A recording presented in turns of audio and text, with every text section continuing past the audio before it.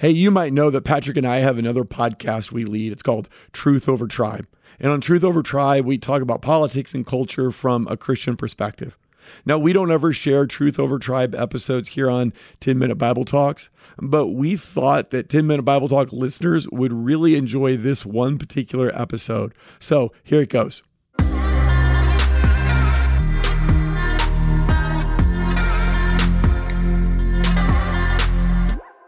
Michael Brown was killed by Officer Darren Wilson in August of 2014 in Ferguson, Missouri. That event set off protests that eventually turned violent and helped start a national conversation about police violence. So perhaps Ferguson is the last place you'd expect white and black Christians to worship in the same church. But God specializes in doing the unexpected. Sean Boone is a church planner who started a multi-ethnic church right in the middle of one of America's most racially divided cities. You've probably never heard of Boone, and by the way, that's what everybody calls him. But even though you haven't heard of him, I think you're going to be moved by his story. In our conversation, we get into how his mom going to prison affected him, why he left drugs and hustling to follow Jesus, how you define a multi-ethnic church, and why it's harder to pastor a multi-ethnic church. Now, the name of this church is Woke Bridge.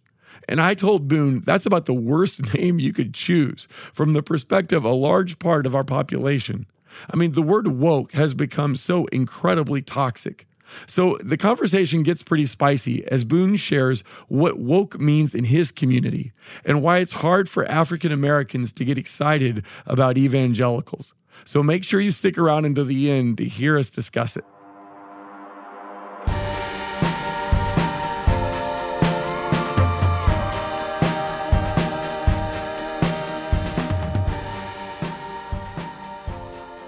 Boone, welcome to Truth Over Tribe. Hey, what's up, Keith? Thanks for having me, man. It's my first time ever being on a podcast. Oh, I'm glad you're here. You are the pastor, a lead pastor of a multi-ethnic church in Ferguson, Missouri. And I don't know if people realize or appreciate how much is packed into that statement. But as we kind of unpack it, what is a multi-ethnic church, your story, and what Ferguson, Missouri is like and its history, I think people are going to be pretty excited about what you're doing, but also understand that you've bitten off a lot. This is a huge challenge. Oh, yeah, absolutely. So it's been the joy of my ministry calling, to be honest with you. It's been some exciting things that's taking place. The Lord is doing some awesome stuff, but this is hard work here, bro. Well, I can't wait to hear more about that, but let's start back with your story. Where did you grow up? What kind of family? What kind of environment did you grow up in? Yeah, I grew up in a very complicated situation. So I grew up in Peoria, Illinois, which is about 3 hours north of St. Louis, where we live now. And I grew up in the hood. So I grew up in an underserved African-American community. And every week, my mom would either send me or take me to church, Sunday school, and every Wednesday, I was going to youth group. Well, at the same time, I was experiencing that. So I grew up, was baptized member of the church most of my life, all the way up until I was about 15 years old, when my mom went to prison. And when she went away to prison is when all of my ties got cut, and I was, from that point on, separated from the local church. Okay, so you just dropped something big on us there. Your mom went to prison when you were 15. Do you mind telling us what she go to prison for? Yeah, so here's a crazy thing, right? Normally, I have this problem of oversharing, and early on, I would tell my story. I would say that. And then I came to realize that, some of that information was painful for my siblings to hear. And so I don't go that far, but just know that, yeah, she went to prison. How many brothers and sisters do you have? With my mom, so it was 8 of us. Eight of you. It was big family. And you were a church-going family? For the most part, I would say that we were a church-going family. If I think back, we probably were one of the only church-going families on my block, right? So, yeah, we were a church-going family when I was coming up. So were you a good student? I mean, tell us about growing up. Were you into the right kind of things or what? Yeah, so I grew up right there in Peoria, right there on the south side of Peoria. And interestingly enough, I went to the same grade school from kindergarten through 8th grade, right? That's how it happened back in my day. So from kindergarten through 8th grade. Now, kindergarten through 5th grade, it was an underserved, all-black school.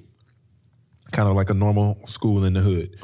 Then it changed into a magnet school. And then from 6th, 7th, and 8th grade, I went to a predominantly white school. Same building though, right? And so my experience was unique in the sense that I wasn't bussed out. All of the Anglo kids came in to our school, to my school. And so when they would go home, that was still the school that I played ball on. That was still the school that all my siblings had graduated from, et cetera, et cetera. So though I grew up in that unique place where I was in a white school, 6th, 7th, and 8th grade, it was different from like my wife who was bussed out, who her experience was completely different. So for me, I never had to learn how to code switch. I wasn't expected to do anything like that. So it was unique, yeah. Well, it's interesting because that comes back into your bigger story of that God used that opportunity that you were with these white students in this school, right? That you know how to operate in different cultures, I guess. And that becomes part of your story a little bit later. But when you were 15, you stopped going to church. Your mom went to prison. And what goes on there? What happens to your life then? Yeah, so my life at that time just spiraled completely out of control. I was in depression. I was rebelling, I was angry, I was ashamed, I was experiencing all different type of emotions I didn't know what to do with. And so that's the time when I really went all in into the drug and the gang culture. Now, thinking about that, right, I was about 15 years old. Whenever I went to a white school from 6th, 7th, and 8th grade year, which was in my neighborhood. Then I went to an all-black high school. Then my mom moved because she knew she was going to prison. There was a possibility that she was going to prison, and she wanted to get me and my sister out of the hood. And so we actually moved to a white neighborhood. And then I find myself in a white high school. So again, I'm doing life with kids that don't look like me. So that shows up a lot of different ways and a lot of different places in my life. At the time, I didn't understand. I didn't pay any attention to it. But now, as I look back in reflection, I see that that was the Lord really preparing my heart and my mind for the work that I'm doing now. And so it's easy for me to do life and function in an all Anglo space or an all African American space. I'm okay in both spaces. So you said when you're 15, you're in high school, your mom's off in prison, you're in a new school now, and you start into kind of drug and violence and stuff like that. Yeah, so I got completely caught up, right? And so that's what I did. So though my mom had moved our family to a white neighborhood, you know, I went back to the hood. I went back to where I felt like I was safe, where I felt like I was seen. Mm-hmm. I went back to where there was a shared sense of trauma. There was other people experiencing what I was experiencing. And they embraced me. They accepted me. They loved me and they cared for me in that gang and drug culture. And so I thought I'd die there. I thought I'd die young and leave a beautiful corpse. I never had a goal of living past 25. So there's not much kind of long-term perspective, not much hope that you're going to build a career or get a lot of education or anything like that. You're just living for the moment, and you're using drugs, you're selling drugs, you're caught up in this culture that is very destructive. And I'm sure that had a huge impact on you. I mean, it had to be pretty traumatic to be caught up in that kind of stuff. What's your memories of that? Oh, so it's mixed, right? And so, of course, I didn't at the time realize how depraved that the space I was living in and the life I was living was. So I felt very much at home in that space. I felt loved in that space. I felt cared for in that space. Honestly, sometimes when I think about it, and I hate to say it out loud, sometimes I think that I was cared for better by some of the guys in the hood than I am by some of the brothers in the church. But that's a whole nother conversation for a whole nother podcast, right? Well, so how do you end up getting from drug dealer to pastor? I mean, how does that come about? When did you start following Jesus? Yeah, that's crazy because remember, I was baptized as a kid and I grew up hearing all of the stories, learning all of the prayers, all of that kind of stuff. But then when I really went deep into the game, and that's the drug and the gang culture, you know, I just never really thought or imagined or dreamed or hoped that I'd ever be back connected to a church, right? I just didn't think that was a place that had anything to offer me and my people. So I wasn't even thinking about that. But what happened was I think the Lord began to call me into relationship with him.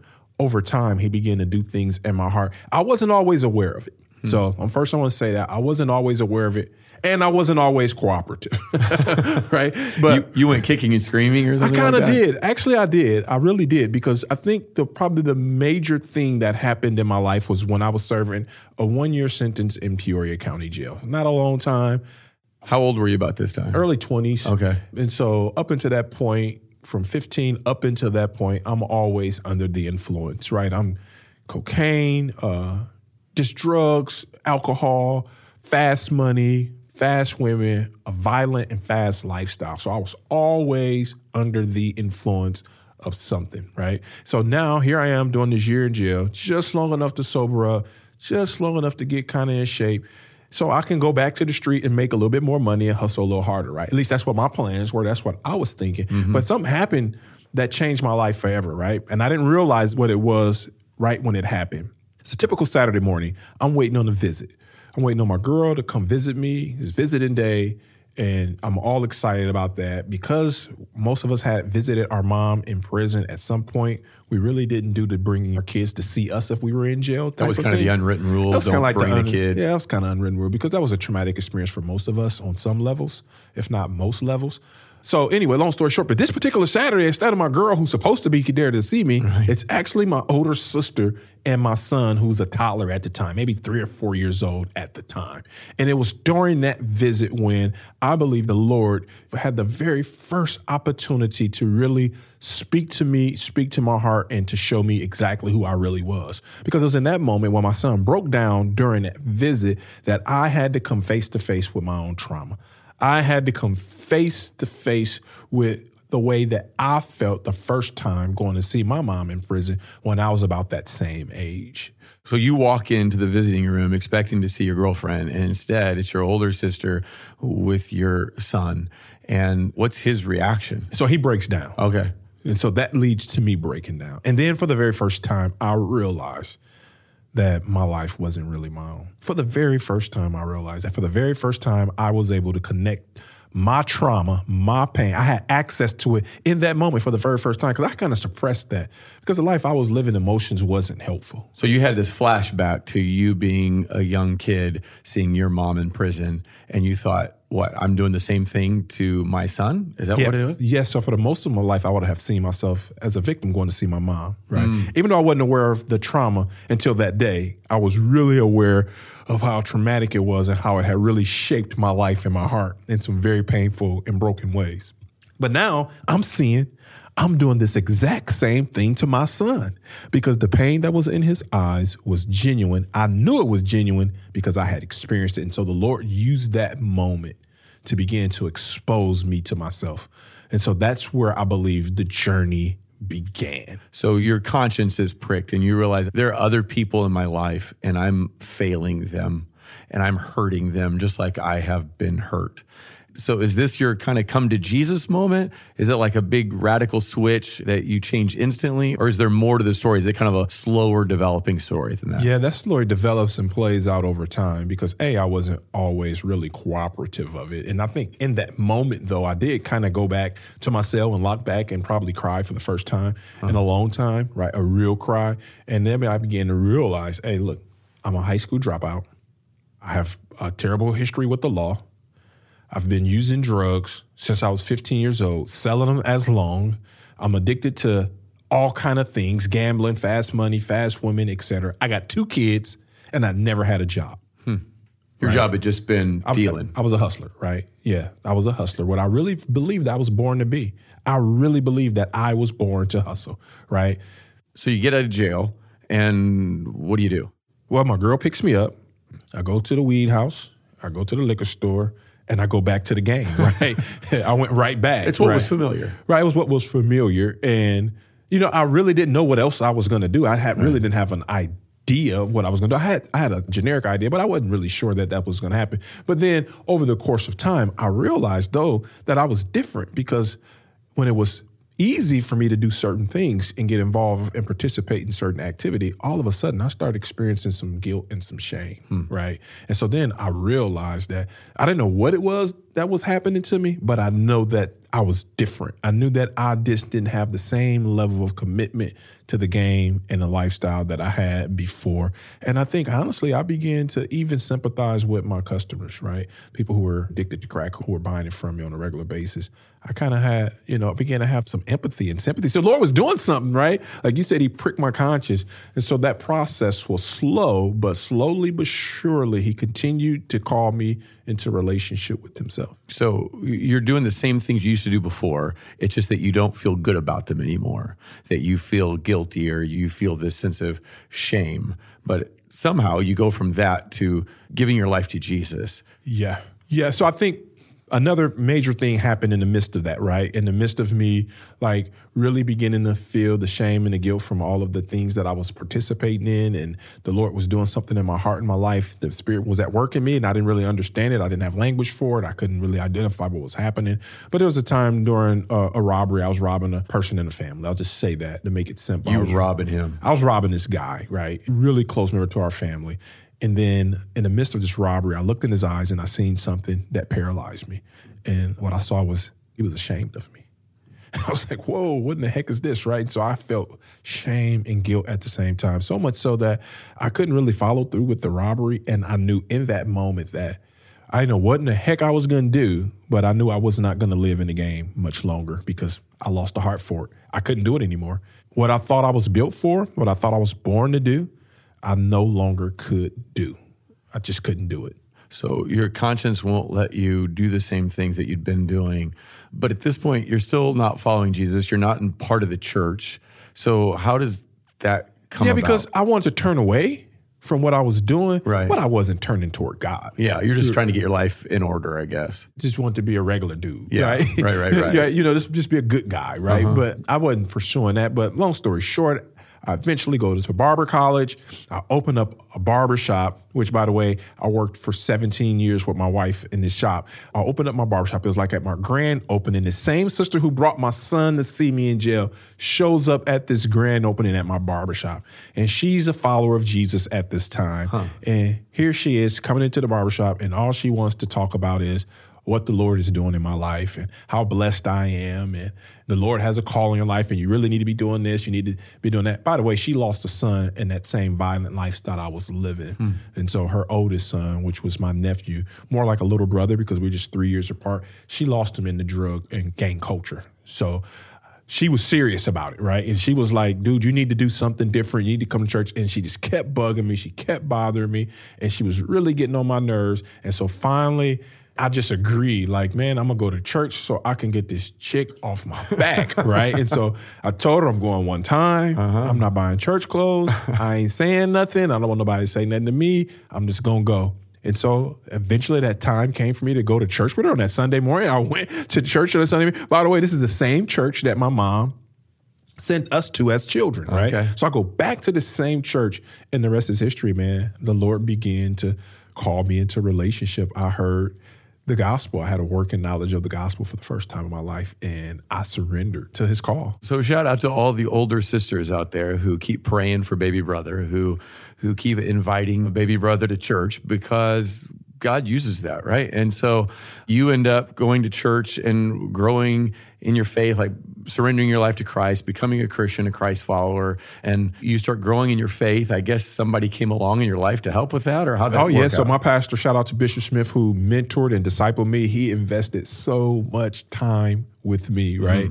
And so he's the one who mentored me and discipled me. And I went from driving a church van to teaching Sunday school to leading Bible class to, to street evangelism to everything under the sun, wherever I could serve in the church. Because I was at this time just overwhelmed with gratitude for a God that was interested in me and a God that was willing to take the time to be calling me into this relationship. So I was just like this guy that was just like amazingly on fire for Jesus, right? So I was like, I'm gonna do everything and anything. And I started caring for kids in the church. And eventually my pastor, who was discipling me, we began to have talks about me being called into ministry. And I became the youth pastor of that same church that my mom sent me to as a kid. I became the youth pastor of that church. Man, it's just a reminder that God can change any of our lives, right? That we should never give up on somebody, because God doesn't give up on us. And so God works in your heart and brings you to faith in him, and you start serving at this church that you had once gone to as a child. And then eventually you end up becoming a pastor of a church, right? A predominantly Black church. And that's in Peoria, where you grew up. And you're a bivocational pastor. Now, I think a lot of people listening maybe not be familiar with a bivocational pastor. Can you explain to me what that is? Yeah, so slight correction. I became a bivocational senior pastor once I moved to St. Louis in 2004. Okay. So I was a bivocational youth pastor in Peoria at the same church that I grew up in. And shout out to my mom. Oftentimes I don't get a chance to say this. Yeah. When she died, she was the oldest active member of that same church. So the Lord not only rescued me, but he rescued my mom and my dad as well. So when I was youth pastor at the church that my mom was a member at, that she sent me to as a child. But yeah, then we moved to St. Louis to take this pastoral call. And then I'm a bivocational pastor, which basically means my full-time job where I earned the money to care for my family took place outside of ministry. And so I worked 40 plus hours a week. I probably worked 50 hours a week because me and my wife, we ran a small business together because I was a barber, my wife's a hairstylist, and we worked together side by side for 17 years. And so I was bivocational, which is a common thing in the African-American context, especially for the smaller churches, for guys to work full-time outside of the church to provide benefits and health care and stuff like that for their family. Because you're not getting paid by the church, or at least not very much. You're not getting paid enough to care for a family. Right. So first of all, the idea of you and your wife working side by side for 17 years, I think you could give all of us some marriage counseling. I don't know how you guys made that work, but I'm super impressed. But most of the people listening to this probably are used to churches that have maybe multiple staff members, multiple pastors. But in some smaller churches, both in rural communities, but also in the Black community, churches don't have those kind of resources. And so you had to earn an income from being a barber and then work in the church. Now, that's got to be pretty tough, right? It's like having two full-time jobs. It was extremely tough. Now, when I started it, I was very young. I didn't know any better. Yeah. And there were some beautiful things, right? The Lord did some beautiful things. People were able to hear the gospel. People were able to receive care. I mean, it was some awesome things that happened over those years. But to be completely honest with you, it ended up taking a very, very big toll on my family, on our mental and emotional health. I mean, because you're just trying to do too much. I was just trying to do too much. I'm working a full-time job, running a small business, pastoring a church, first pastoring a historical Black church, then planting a church, and I got kids. And so, I burnt out my family, my wife included, burnt out the core team of people that was planting that church with me, and then I crashed and burned myself. And so it's just by God's grace that it didn't end worse. Yeah. Right? But yeah, it was a very difficult and very hard on our family. But nobody can question your commitment. I mean, obviously it took a toll, and I don't want to minimize that at all. I just want to say, man, you're dedicated. You're not taking a pastoral position because it's the easy road. You're doing it because you think this is what God's really called us to. You're working a job, and then you're pastoring on top of that job, and I'm really impressed by your dedication, your family's dedication to the ministry. But I want to go back to this barbershop thing. Where did you learn to become a barber? So crazy thing, my mom bought me clippers when I was 12 years old. My wife has a picture somewhere of me standing in front of a Christmas tree with a pair of clippers. I was 12 years old.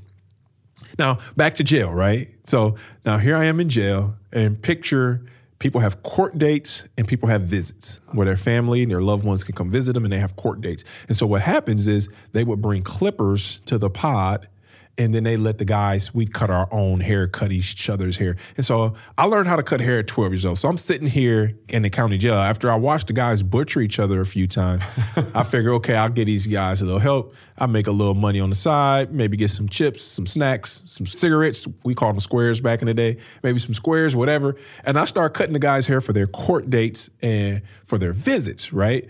And so at the same time, remember when I told you about my son coming to visit, and I started having this conversation about my life is going to be different. That wasn't a conversation I was just having with myself. I began to have that conversation with other people. And there's one guy there, an OG who was there, who told me, I should consider going to barber college. Somehow we got on a conversation of, boom, when you get out, you're going to go back to what you've always done. You need to quit tripping. You ain't been here long enough to go crazy. You ain't doing nothing different. Long story short, he suggested I go to barber college because I knew how to cut hair. At the time, I didn't even know that it was available for guys like me, guys that didn't graduate high school, guys who had a felony. I didn't know that we had access to it, right? And so long story short, that's how I end up going to barber college. I took the advice from the OG when I was in jail. Now, remember, a while ago, I was in jail and I was praying. I didn't know what I was going to do because I had never had a job. Before I even got out of jail, I had a career path. I didn't know it, though, but I had a career path. And so that's how I got into barbering. And I went to barber college and got out and opened up a shop. And a couple of years later, I met my wife and we got married. And like I said, we worked together for 17 years. And the funny thing about it is we ended up in counseling when we stopped working together. It was so hard on us. We didn't anticipate that it was going to be that difficult. So in 2019, as I began to pursue ministry full time and I was no longer going to be bivocational, I stepped away from barber. So I retired from barber, and then me and my wife was no longer working together. And that's when you needed counseling. We needed counseling. Wow. So take me inside the barbershop, because my understanding is that the barbershop is kind of the center of the Black community, or one of the important places in it. So you were a barber for 17 plus years.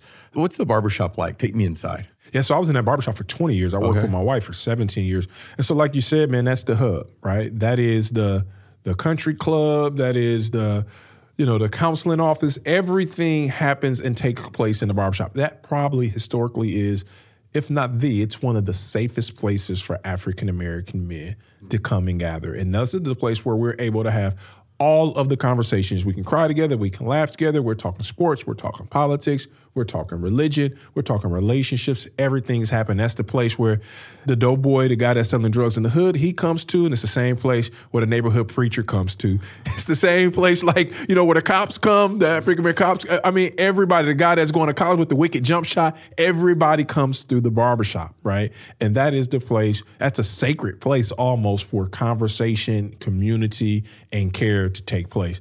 It was awesome. It was an awesome great experience. Place for you to do ministry. If you got this church thing going, but you're also in the barbershop and everybody's sharing life together, and you've got these barbers in there, and that had to give you all kinds of opportunities to help people, encourage people, talk about Jesus. Man, yeah. So we'll talk about this a little bit later too. But one of the things that stands out to me is this, the last shop I retired from.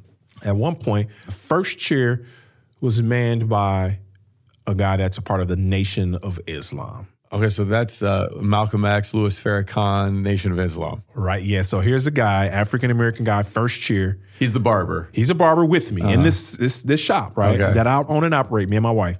First chair, Nation of Islam guy. At one point, next year was an agnostic lady. Next year, at one point, was a guy who was an African Hebrew Israelite. And the next year was me, a Christian pastor. Oh, wow. Right, and so you can just imagine in that place that's what every generation of man is coming through, every ideology, every philosophy, everything's coming through. We're having some real deep conversations in that barbershop. And it was an awesome, awesome time. So I've been doing cultural apologetics for a very long time. So if you can handle the questions in the barbershop, the questions in the church seem relatively easy, I guess. But you planted a church. You called it, I think, a homogenous African-American church, just meaning that almost everyone, or everyone, I guess, that attended the church was African-American. That was with the Southern Baptist Convention, or at least one of the churches you worked in was the Southern Baptist Convention. What was it like to be a church planter, a Black church planter in a denomination that was largely white? Was that a good experience? Yeah, some of it was extremely beautiful. I mean, some of my best friends and some of the best relationships I have now, especially ministry relationships, guys that I'm in relationship with as pastors, they're from the SBC. So those were relationships that I built, and God gave me an opportunity to cultivate in the 10 years that I planted a church with the SBC. It was a place where God allowed for my missiology to be formed and for me to really learn about church planting and about church planting systems and structures. And so it was an awesome time. I learned a lot.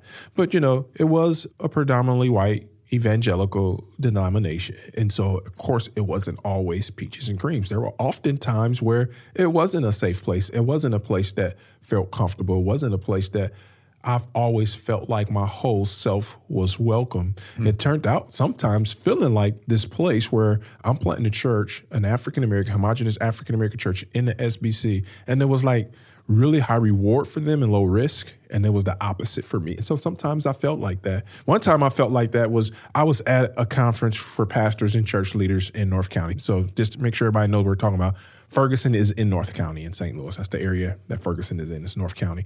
And so because of white flight had taken place in Ferguson, the churches were changing, and a lot of the churches that were there, the white Southern Baptist churches were there, were all facing some membership and number issues. So let me see if I understand.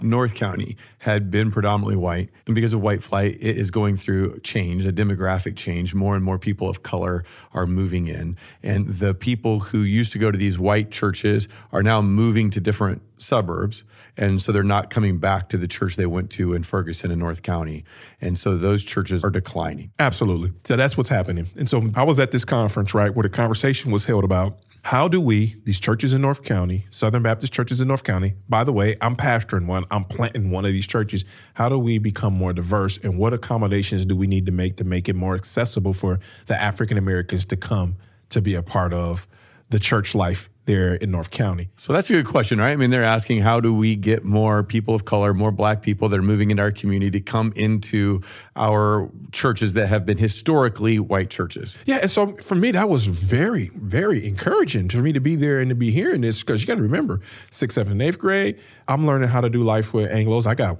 white friends in high school. And so in different areas and places in my life, God has placed me sometimes in environments where I'm one of two people of color. So I'm really cool with that. But now I have a question, right? And so my hand goes up in this meeting and I'm like, hey, I got a question. What do I need to do to get some of the white people who live here in North County to come to my church?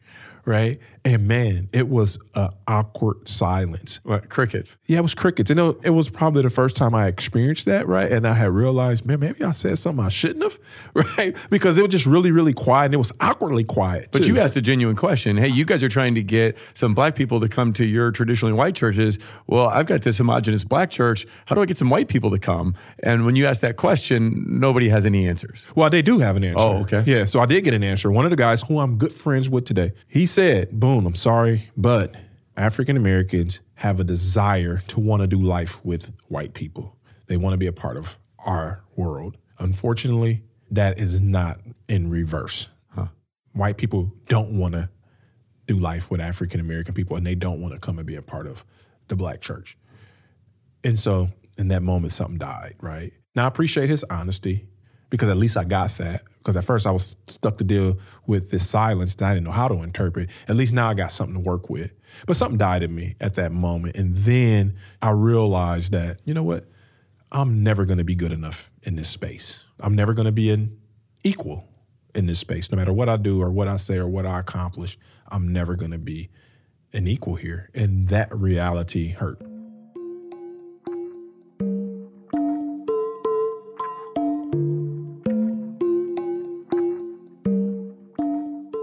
Hey, would you consider supporting Boone and the church plant in Ferguson?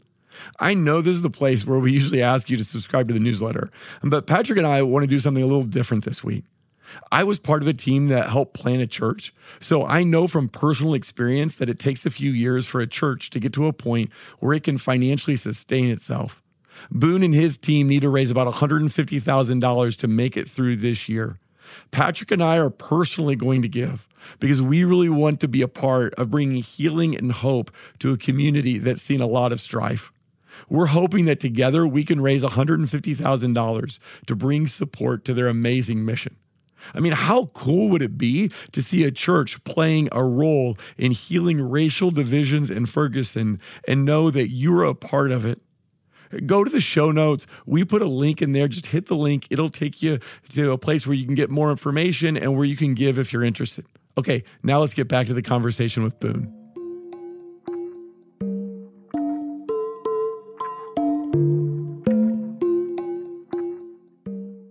So we've been talking a lot about Ferguson, which is in North County. Now, I haven't told you this, but I grew up when I was really young in Florissant, which is part of North County and right next to Ferguson. And so I know a little bit about the area. And one of the things that I know is that the area changed over the last, say, 50 years. In 1970, it was 99% white. Ferguson was 99% white. And then every decade, it seems to have gotten less white and more diverse, more people of color, primarily African Americans, so that today, and according at least to the 2020 census, it's only 25% white. It is over 2/3 Black. So Ferguson has really changed. And one of the things that most people listening to this have heard about Ferguson is related to Mike Brown's death, when Officer Darren Wilson killed Mike Brown on August 9th, 2014. You were living in Ferguson at the time, right? Yes, I've only lived in North County. So I was living in North County, not Ferguson, but I was living in North County. So you were right there. And my shop was in Florissant, yeah. We watched all this happen on television, right? There would be protests and demonstrations during the day, and it seemed inevitably on most nights some of those protests would turn into violence or riots or burning down businesses. And then the next day it would all happen again. During the day, there'd be these protests. And then at night, we just watched businesses get burned. Was your business close to that area? Thankfully, it didn't get exactly where we were, but it got pretty close. It got alarmingly close. So we were definitely concerned that it would reach our space. And so what we saw on television, you lived through. So help us understand, what was it like to be there at that moment with Mike Brown's death and the protests and the riots and the violence and the police and the National Guard and all that stuff? Tell us what that was like. That was extremely traumatic, right? That was a collective sense of trauma that the people like me who lived in that community, and every person that looks like me across the United States, shared in that trauma. It was one of the most painful things I've experienced in my lifetime, was that level of divisiveness, that level of hatred, that level of polarization. And then what we were experiencing, what you said, the real true stuff we were experiencing at night there, the violence. That was traumatizing because, the truth be told, a lot of people assume that this took place in an area that was primed for something like that to happen. But in all actuality, it wasn't. Yeah, I wanted to ask you that. Were you surprised that the community responded the way it did? In other words, was there a lot of racial tension that was already present? And so Mike Brown's death was kind of the match that lit it? Or were you really shocked that the community responded the way it did? No, so we knew that the community was going to respond the way it did if it didn't feel like justice was being pursued, right? And so we knew that that was a possibility. But I do think we have to be careful when we say the community there did that, because that is probably the farthest thing from the truth. A lot of that were people who came from the outside. Sure, were there people who live in North County, a part of the violence and the riots at night? But for the most part, the people who lived there, they had homes there. They had businesses there. We had a business there. Their kids went to school there. You know, they didn't want that taking place in their community. My sister lived really close there, and her granddaughter, they were afraid at night, right? And so I think we have to make sure that we clarify that wasn't always the citizens, the people of the community of Ferguson or North County. People came from all over the country because the level of trauma that was experienced impacted people all over the country. And so it just gave people an opportunity to come and to release some of that tension. And it just showed up in some of the most painful and broken ways. So the LA Times is writing an article about the protests and the violence and all that. And it said up until the 1960s, Ferguson was what they called a sundown town, which meant, I think, you can correct me if I get this wrong, but that a black person was safe during the day, but once the sun went down, they better be out of town. And now it is a predominantly African-American community. How do you think the community is doing today? Has it seen much healing since Mike Brown's death back in 2014, or is it still tense there? Yeah, I think that, we've seen some healing in some very good ways. First of all, we got to be thankful. You mentioned how white flight has impacted the way the community looks now, opposed to how it looked even 50 years ago, even 20 years ago, because we have to be honest about that. You know, a lot of the Anglos moved out as soon as African Americans could legally move in. And so that's the reason why the numbers are like that. But I would say that it wasn't a place where the tension was at the surface. Now, of course, there's always going to be racial tension, but if I'm going to be honest with you, the tension is probably only felt by the African-American people. Typically, it's felt by the people that is in the minority class when it comes to the situations like this, where we're talking about the racism in America and racism in North County in particular.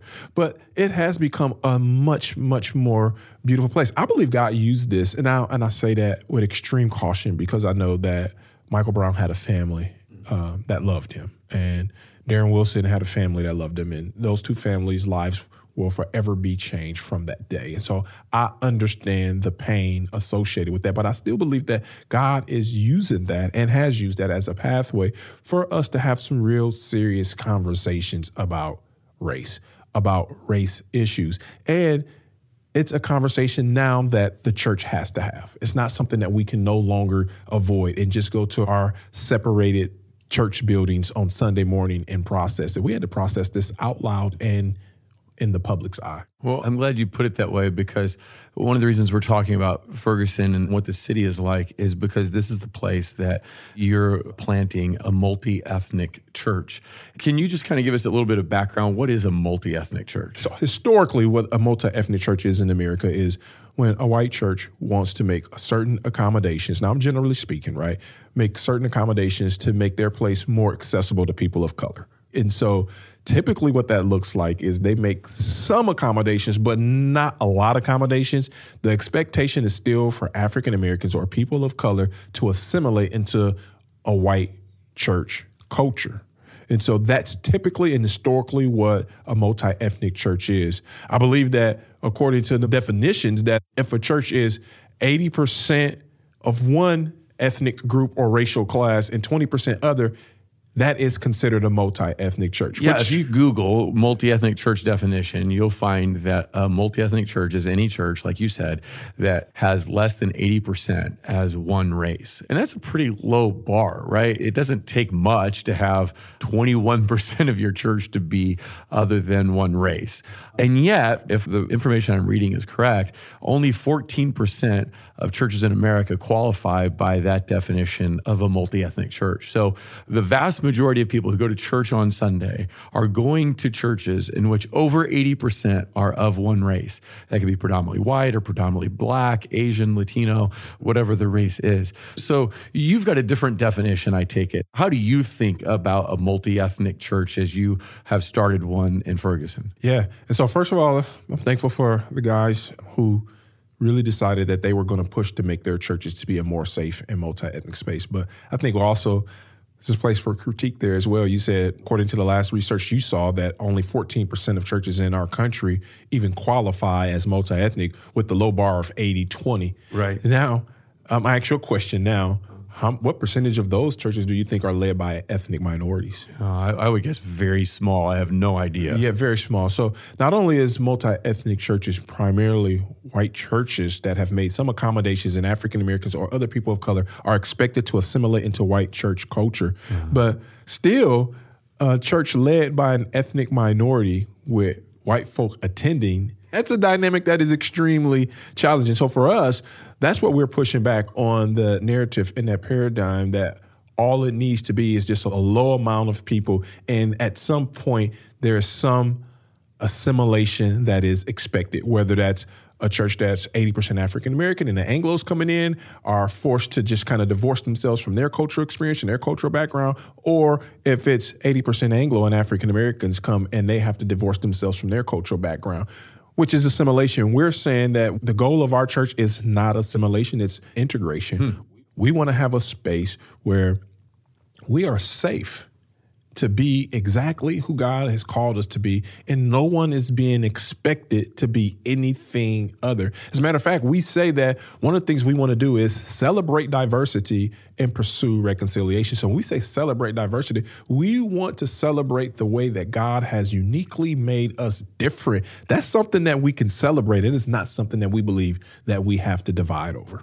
So yeah, I like the way that you're thinking about multi-ethnic, specifically in the area of leadership, that you want to have a church that doesn't just have members, attenders who are of different races, but you want to have a staff team and a leadership that is of different races. So that brings me to your assistant pastor, Nathan. Tell us a little bit about Nathan and how are you guys maybe alike, but how are you different? Where did you guys meet? Oh, yeah, Nathan. Yeah, that's the little homie and I'm the OG. Speaking back to what you just said about it being multi-ethnic in every area, right? Who has opportunity to make decisions, who decides on how money is spent, who gets to speak, all of that, right? So we believe that diversity needs to be extended throughout the life of our church from top to bottom, and everybody needs to have access. Everybody needs to know that they're being represented. Everybody needs to know they're being seen and they're being heard without having to assimilate into being something else. So that's a real big, important part. And you're right. We don't want to just have a diverse audience on Sunday because we want diversity in people's homes. We don't want a diverse crowd. We want diverse dinner tables. Because right now in Ferguson and North County, you go anywhere. You go to a park, you go to a grocery store, you go anywhere, and there's African Americans and there's Anglos. But the problem is we're not doing life together. So you would see African Americans and Anglos, as you say, but they're kind of living life side by side, not integrated. Side by side, They're not talking to each other. They're not doing life together. No, they're not. Business, that's it, but not doing life together. But right? you're trying to do something different in this church We're where trying to people do life together. Yes. So the goal and the aim is not just a diverse crowd, it's diverse tables. And so we believe that is something that's worth pursuing. It's very difficult. It's challenging. We don't have all the answers, but we're willing to continue to have the conversations because let's be honest, bro, and this is hard for me to say, and it's probably hard for a lot of our listeners to hear. So I want to say I'm not trying to be offensive, right? I'm not trying to, start any problems or anything like that. But I have to say some things if we're going to be honest and we're going to have a real conversation here. I mean, there was diversity on the plantation. Right? So diversity can't be the aim. But there was no shared sense of power. Everybody wasn't dignified. Everybody didn't have a voice. Everybody didn't have a future, and everybody didn't have hope. So just having a diverse space is not the answer. And so I just want to make sure that I say that we're pushing back against the goal just being different people that don't look alike coming together and worshiping together. That's part of it.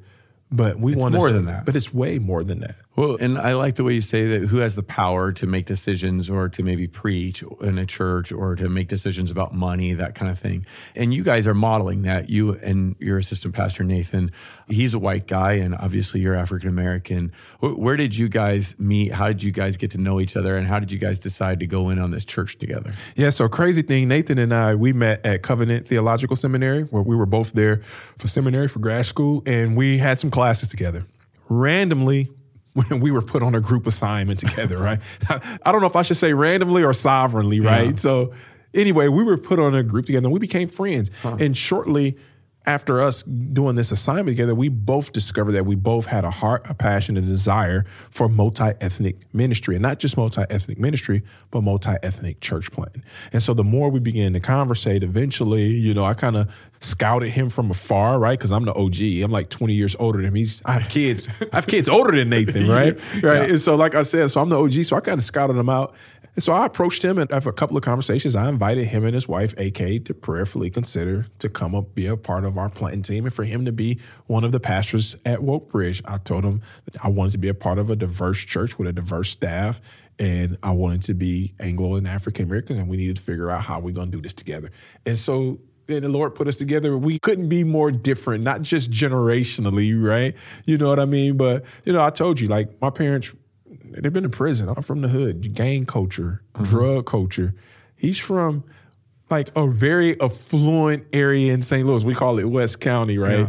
Yeah. And both his parents were doctors. He went to one of the most affluent high schools in St. Louis. So we couldn't be more different generationally, ethnically, culturally, socioeconomically. We just couldn't be more different. In no world do Nathan and I become friends. In no world do Nathan and I do life together except for in God's church. And that's one of the beautiful things we see about the gospel at work. And what we're doing is not only is it bringing two guys that were far apart from each other together, but in some ways we're modeling before the people that God has called us to pastor of what this looks like. And they get to see it all up close and personal, the awkwardness of it, the uncomfortability of it, and also they get to celebrate and bask in the beauty of it as well. So it's just been awesome to do life and to work with the little homie. I love the way you put it, that you guys wouldn't be friends apart from Jesus. You wouldn't know each other. You wouldn't work together. And when I've met Nathan and talked to him, he's a great guy. But you're right. You guys are so incredibly different. You grew up, like you said, in the hood. He grew up in an affluent neighborhood. You dropped out of high school. He went to a private high school. You went to barber school. He went to a private college. But you see that in Jesus, people of different backgrounds, different generations, different economic statuses can come together and work together, love one another, learn from one another, celebrate one another. And I think it's one of the most powerful things going on right now in the sense that it tells a powerful story about King Jesus.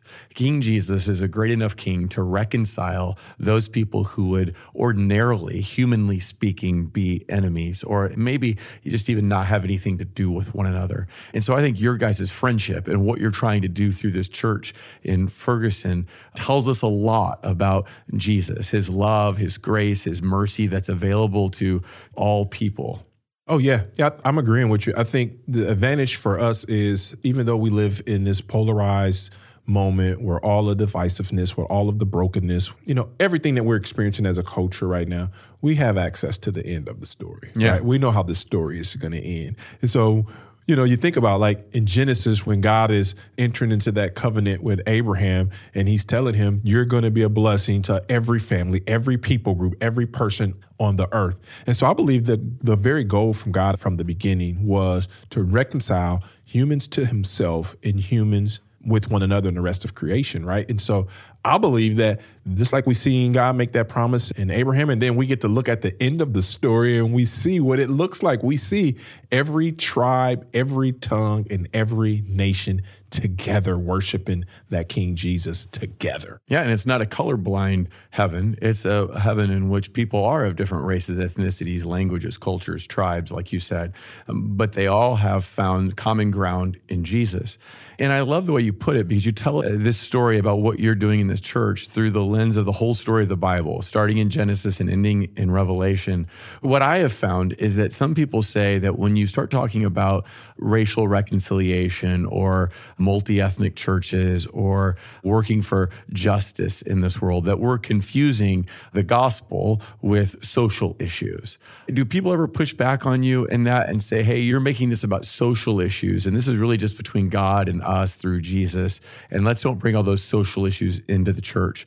Do you ever get that kind of pushback? And if so, how do you respond to it? Yeah, I've always found that to be extremely interesting in one way and then troubling extremely in another way, right? First and foremost, because it pits one against the other. Yeah. Right. And I just don't think that's what we see is true in the testimony of Scripture. And I don't think that we're just trying to make social change just for the purpose of social change.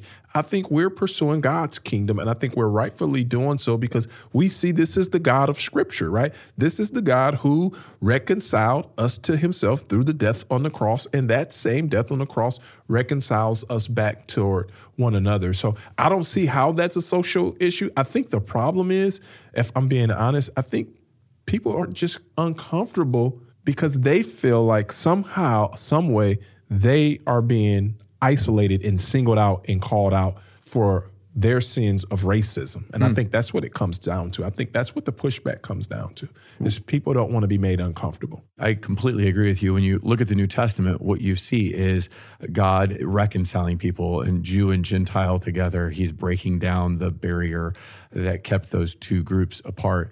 And almost all of Paul's letters, that's one of his major issues he deals with, is how people of different ethnicities, people of different languages can worship together and how they can find common ground in Jesus. And I guess one way to say is it takes a lot of compromise, loving your brother and sister in Christ and putting their needs and their interests above your own and letting go of the way you might prefer to do things. So I think about the churches you were pastoring before, the predominantly African-American churches, and now you're in this multi-ethnic church plant.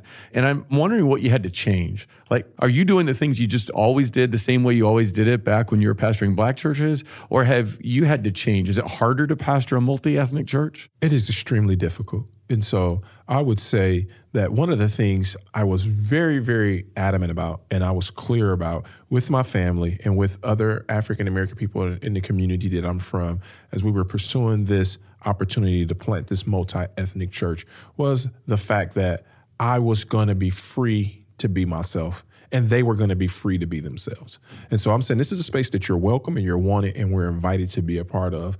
And so we're not expecting anybody to assimilate, but we're thinking about what does holistic biblical integration look like, right? And so that was the goal and that was the aim from the beginning. And so in some ways, I feel really empowered to be true to who I am at our church. And so I believe the Anglos who've selected in, some at a high cost, and the African Americans who selected in, some at a high cost. We've said from the beginning that no one is expected to be anybody other than themselves, which means that Nathan and I have the right and the privilege to be ourselves. So we don't want Nathan to try to be like he's a white guy from the hood, and I'm not going to code switch or be somebody that I'm not as well. So in some ways, I'm being myself. But in other ways, practically speaking, yeah, there's a lot of work that has to take place, especially when it comes to communication, because each week, as I'm in the lab preparing for my sermon, I have to run things through two filters, where before I pastored a homogenous audience, it was all African American. And so I was always addressing similar idols and similar fears, right? You knew their culture. You knew how they thought because it's how you thought. It's what you grew up with. It's people you lived with and loved and were a part of their community. But now all of a sudden you have people who are different than you. I have people who are different from me. So with all those years of pastoral experience, first, I like to say most of it was bivocational. All of it was bivocational. And two, I never pastored Anglos. Mm-hmm. I'm learning what does it look like for me to communicate effectively and efficiently, and everybody in the room get the point, right? Sometimes I nail it, and sometimes, man, I do a horrible job at it, right? But yes, it is very difficult trying to communicate to people who come from different cultural places, because you got to remember, not only is our church multi-ethnic, that's part of it, right? But it's multi-generational. And it's socioeconomically diverse. It's a beautiful thing. We'll have a single mom on Section 8, and we'll have a doctor, right? And so we're covering all of that ground. So yes, a lot of things have to be, So does Nathan help with that? Do you guys work together so that you kind of help him see how he's coming across maybe to the Black community, and he do the same for you? Or do you have to tell each other, hey, whoa, don't say that? How does that work out practically? Yeah, so, the crazy thing about it is, me and Nathan are way different, right? And so we've been, I think, a very beautiful balance to one another, as he's been able to help me hear and see things the way a lot of the people in the audience may hear and see them, right? So that's a lot of time we have to spend conversating when we're talking about sermons, when we're talking about what we're going to call the sermons, when we're talking about, are we going to celebrate Resurrection Sunday, or are we celebrating Easter Sunday? All of that stuff comes up, and we're both having the conversation, making sure that we are aware of how everybody that is not like us are hearing and experiencing things. Because here's the crazy thing, Simon. One of the things I found out recently, right, is we have some African Americans that selected in. They're dope. They're willing to do the hard work, right? Because this is not easy work. Mm-hmm. And we have some Anglos that have selected in, and they're willing to do the hard work. But one of the things I found out, right, is crazy. And so some of our African Americans, they feel like they're at a white church. Because you have changed? Or no, you said you are who you are and you're not going to change. So why do they feel like they're a white church when their lead pastor is you? Because the other pastor is a white guy. And they're not used to that. They're not used to that. Our band is multi-ethnic.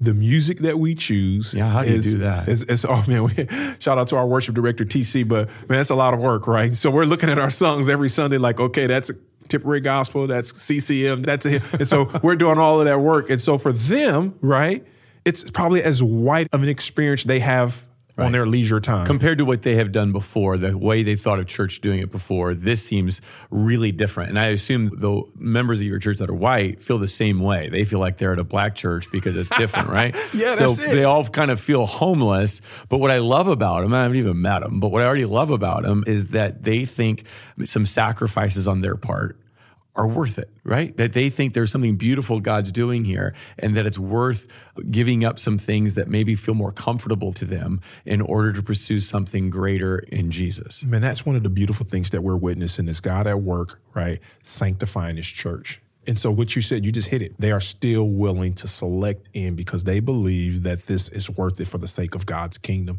They believe this is worth it for our community. They believe this is worth it for our country. They believe that this is a worthy goal to pursue, and they're willing to sacrifice their preferences and put their prejudice and bring them to the altar. So I want to hear some more stories. Like, what are some stories that are encouraging you? Church planting is hard.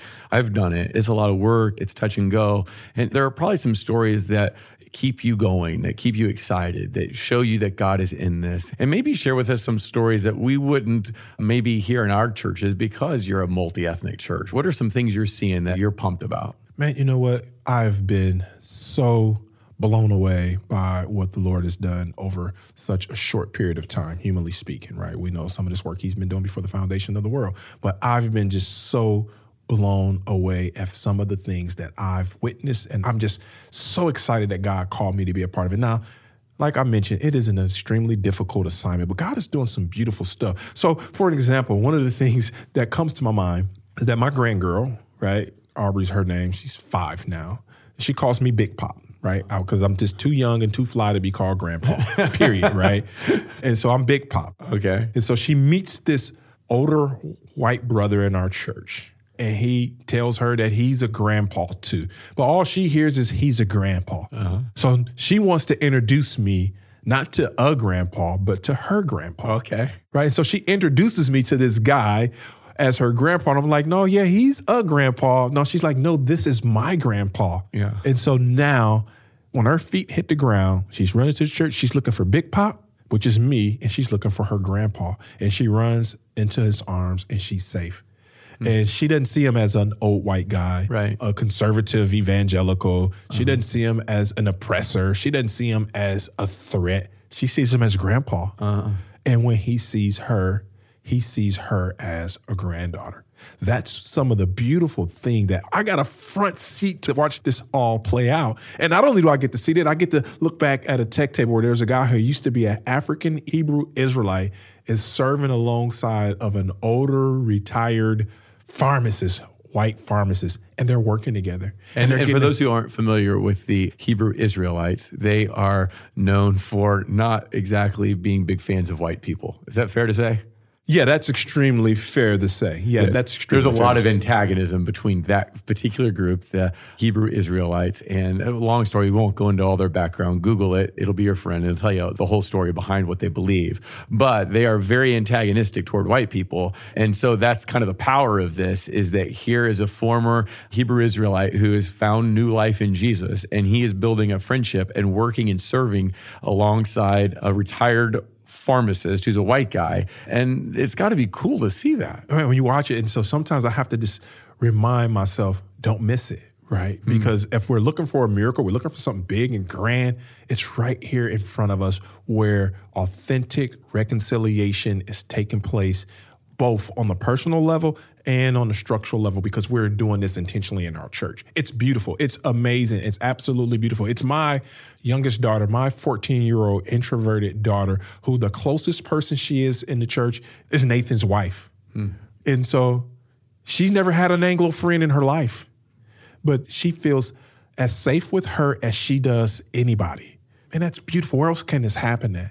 We're getting to witness this. We're getting to watch this. As a matter of fact, my girl, both her and my other daughter spent the night over their house not long ago, and she gets all giddy at the mention of this girl's name because she sees her as someone who cares her, who sees her, who values her. And guess what? She's not a white girl. She's her big sister. Yeah. Right? I love it. And my daughter's not a little black girl. She's her little sister. Yeah. Right? And so it's just such a dope thing. And real quickly, I want to share this. Last week, my mom's birthday. It was March the 5th. It's a sad weekend for me because, I'm how long since she passed away? It's about 10 years. Okay. And so I get to church the Sunday after, it's the 6th. And so there's a white lady who's a part of our team who's old enough to be my mom. And she comes up and she says, "Does your mom work here?" And I'm like, no, my mom don't work here. I don't know where she's going. She's like, well, you need to make sure that you're cleaning out those coffee cups. You're leaving a trail of dirty coffee cups, and I got to clean them up, and that's not right. Your mom doesn't work here. You can clean up behind yourself, right? Oh, wow. Right. So she said that, right? Wow. She's serious? And she was serious, right? Wow. But she was serious, but she said it with grace and in love. And so I said, oh, okay, no problem. I can get right on that, right? And so I thought about it. I went back to one of the office, and I thought about it, right? In the moment when I was missing my mom, and, most African-American churches, it's a matriarchal institution. So as a matter of fact, that's what we call the older women in our church. We call them church mothers. Okay.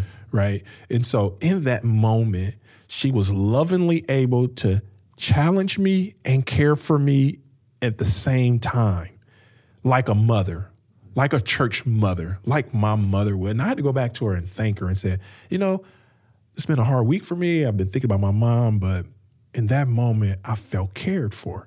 I felt that you loved me enough to correct me, even though I'm your pastor. You love me enough to care for me like a mom. That's probably something you would say to your son.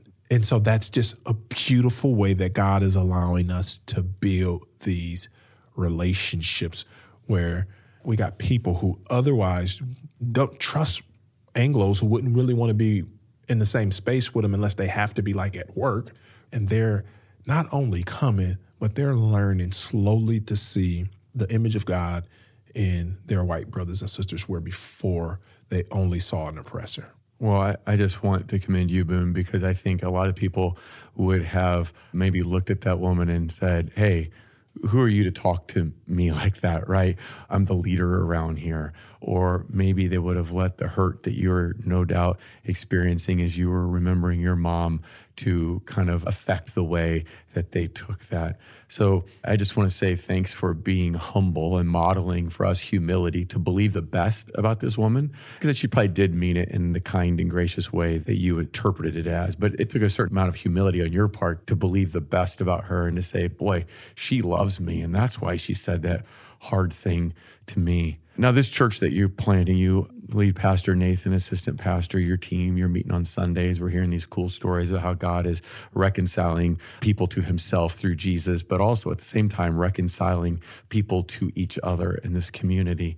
The name of the church, you already mentioned it once, but I don't know if people caught it, is Woke Bridge. And I just want to say that is probably the most provocative name that you could give a church right now, right? Because woke is one of the most polarizing words in our day in modern vocabulary. I don't know what you could have called your church that would have been more controversial, at least in the white community. You might as well have named it like Marxist Church or something. So tell us a little about this. How did you come up with the name Woke Bridge? I just want to hear the story behind how you chose that name. Yeah, thanks so much for asking that and bringing that in. You know what? I didn't realize at the time, I had no idea that the word woke would evolve into what it means today. So when you named the church, woke wasn't being used as it is right now. Yeah, and in some ways, it's still not being used that way in my context, in the African-American community. So the term woke is used by the people in my community, in my context, for a very long time, for decades, right? And it just basically was that we are aware of what is going on around us systemically. We're aware of the racism, we're aware of injustices, and we need to actively get involved in it in some way or another. That's what it meant, and that's all it meant at the time. It is now evolved into something else. And I also want to name something. You know, it's interesting that the dominant culture, the people who are oftentimes in positions of power, they have the right, at least in their mind, to change a term around and make it mean something completely different than what it was intended to, and then hold everybody hostage to that new definition. And so in some ways, that's what happens to us, is we're being held hostage to a definition of the word woke that we don't adhere to. So woke has a long history. And what I understand, and I think this is what you said, is that it just meant to be aware of injustice in the world, to have your eyes open to look at the world. And I'm not saying it was necessarily a Christian term, at least not as far as I know, but we definitely see in the Bible calls us to open our eyes to oppression, open our eyes to injustice, open our heart to the foreigner, open our heart and our wallet to the poor, that God cares about people in need. And so for a long time, woke was being used in the Black community to just mean have your eyes open to see what's happening around you and to try to get involved and bring about justice. And so you name it Woke Bridge with that intention, I guess. I want you to tell me more about it. But now woke means things like critical race theory, or it means that all white people are oppressors. And it has been co-opted by the culture and redefined. And so here you are, a pastor of a church who named your church Woke Bridge long probably before somebody like me had ever even heard of the word woke. And now the name that you've given the church is kind of become polarizing. So how do people in your community in Ferguson, how do the people come to your church? How do people that you're trying to partner with, how do people hear the name of the church? And what have you had to go through to help people understand your heart behind it? Yeah, so first of all, for us, when we were using the word woke, we were really identifying a people group. People who identified as woke in our context also were the ones who didn't believe you could be woke and Christian because they didn't believe you can be Black and Christian. So people that you wanted to reach thought that Christianity was a white man's religion. It was a white man's religion. And so I'm coming into this community to plant a multi-ethnic church And I know that this is a group of people that I'm going to have to deal with. And the people that I'm caring for in this community, those are their family members. Those are their cousins, their uncles, their aunts, nephews, sons, and daughters, etc. So I want to off the bat say, we know we're planting a multi-ethnic church in this community. And we know that you have some struggles with our Anglo brothers and sisters, but we want you to know right off the bat that we see you, we hear you, and we are here for you to reach them with the gospel, because we believe that people should be awakened to the injustice around them in the world that they live in. But we also believe that they need to be awakened to the hope of the gospel, and that there's transformation in that. There's hope there. There's a future there, and things are not as they ought to be, but someday they will be made right by God. And we want to be a part of the work that he's doing in redeeming the world to himself. So for one, that's what we was identifying woke as, these people who we felt like needed to hear the gospel. They're worth it, right? And I know the term now is controversial, but I still think that group of people is worth it.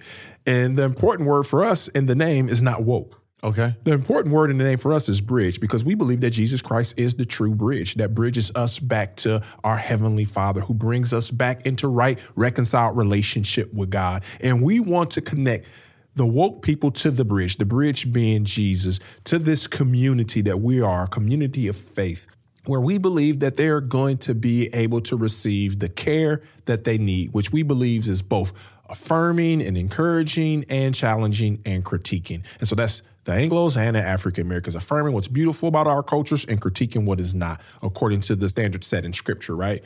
And then we're a church. And so all of those names together tell our story. We're trying to reach these people for a bridge to connect them to a community where they have connection to the church, where we believe is the institution that God has put on this planet, right, to be his hands and feet, to be his instrument of grace in redeeming the world to himself. That's the church's responsibility. And so for us, that's what that means. And I got to say this, right, as my white brothers and sisters struggle with that name woke, and you can't divorce it from the redefinition of the term woke, I encourage you to give us the benefit of the doubt and give people the human dignity to create their own terms without you having to change it, right? And then also to be thinking about this, right? We're planting the church with the EPC. No, EPC. That stands for Evangelical Presbyterian Church. Now, just like the word woke is loaded for some of my white brothers and sisters, I got to go to my community with that word evangelical. And what do they hear when they hear evangelical? When they hear evangelical, they hear a political entity that is in favor and support of them not having access to rights and wanting to deny them those rights. That's what evangelical has become in the Black culture that you are planting, at least in Ferguson, Missouri. I would say that in the larger culture as well. So they're turned off by the word evangelical because they think these are people who are more political than they are spiritual. Oh, absolutely. They don't see it as a Christian term, evangelical. They see it as a political term. Yeah, a political white supremacist Christian term, right? And so it's loaded, right, with all different type of connotations. And you and I both, even though we don't agree with the way that term is being used today, we don't believe that accurately defines what being evangelical means. I still have to deal with that connotation. Well, it's interesting because we've talked about the transformation of the word woke and how it went from meaning one thing to another. And the same thing has happened with the word evangelical, because evangelical used to describe a certain kind of Christian. And there were four characteristics. An evangelical Christian was one who placed a high authority on the Bible, who saw the cross of Christ as being central, who thought a person needed to be born again or converted, come to faith in Jesus, and who were activists in their faith, maybe through sharing the gospel or being involved in the community. And now the word evangelical has started to be transformed and shaped, and people don't like it. And it's become more of a political term. So people who don't go to church are now calling themselves an evangelical because they identify it more with a certain type of politics, and it's more conservative Republican politics, of course, as we know. And so that word is changing, just like woke is changing. But I love your point that here you are in a predominantly Black community who are trying to plant a multi-ethnic church with people who aren't used to that. And and you're trying to be a bridge that helps both sides understand each other. You're a part of this denomination, Evangelical Presbyterian Church, and that's hard for Black people to hear, but you're the woke, the people who have their eyes open to what God's doing in the world, and that's hard for the white people to hear, but you're a bridge reconciling them to God through Jesus, but also reconciling them to each other. And in some sense, it's the perfect name. Now, I'm glad the church I pastor is not named that, because you've got to deal with all kinds of hassle. But it's a beautiful picture once you get it, right? Yeah, once you get it. And that's what I ask. I ask my brothers and sisters, my Anglo brothers and sisters who are struggling, they're skeptical, because we say that, we're a place that it's okay to be that. We don't believe God can't handle our skepticism and handle the things that we struggle with daily. So just give us a little bit more grace, right? If it's okay for me to say I'm evangelical, I would like for you to be okay with me to say that I'm woke. If that's okay for me to fight for that term, to champion that term, you should be okay with me fighting for and championing other term, because you get to hear the way we're using the word woke, and we're pushing back on anything and everything that is negatively associated with woke. We would agree with, if that were what we meant, we wouldn't call our church that either. You don't mean what the white culture is using woke. That's not what you're about. You're about helping people meet Jesus. And so if people have a problem with it, whatever, it's their problem. You're going to go on following Jesus and trying to do what he's called you to do. Yeah. And I do think part of my call in reconciliation is to try to do my very best, humanly speaking, to bridge the gap so the conversation can be had in safe environments where people see each other first and foremost as image bearers of God. And we're Christians having this conversation and brothers and sisters in Christ.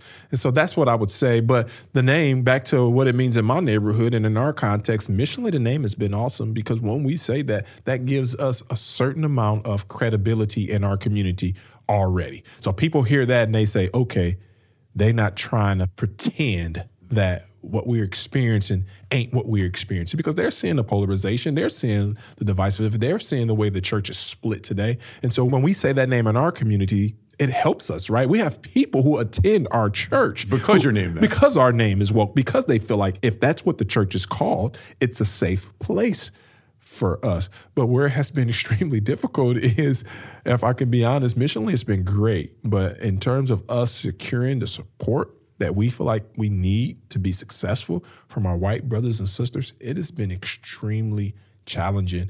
We've been outright asked to change our name in order for certain churches that are in our same denomination to partner with us. Yeah, so it's been beautiful, it's been helpful, and then it's also been harmful. And for me, first and foremost, Keith, I'm a pastor, and I'm called to care for the people that show up on Sunday morning and the few people that's engaging with us online, if I'm doing that correctly. But I'm called to care for God's people in front of me.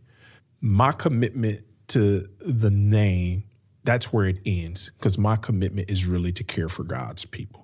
And so to be completely honest, if the people that I'm called to care for, if they had a problem with the name, because I'm going to admit that we have Anglos that are a part of our church, that the name is hard for them in their peer groups. Yeah, it's hard for them to invite friends, probably. Yeah, and that's not our goal. That's not our dream. Right.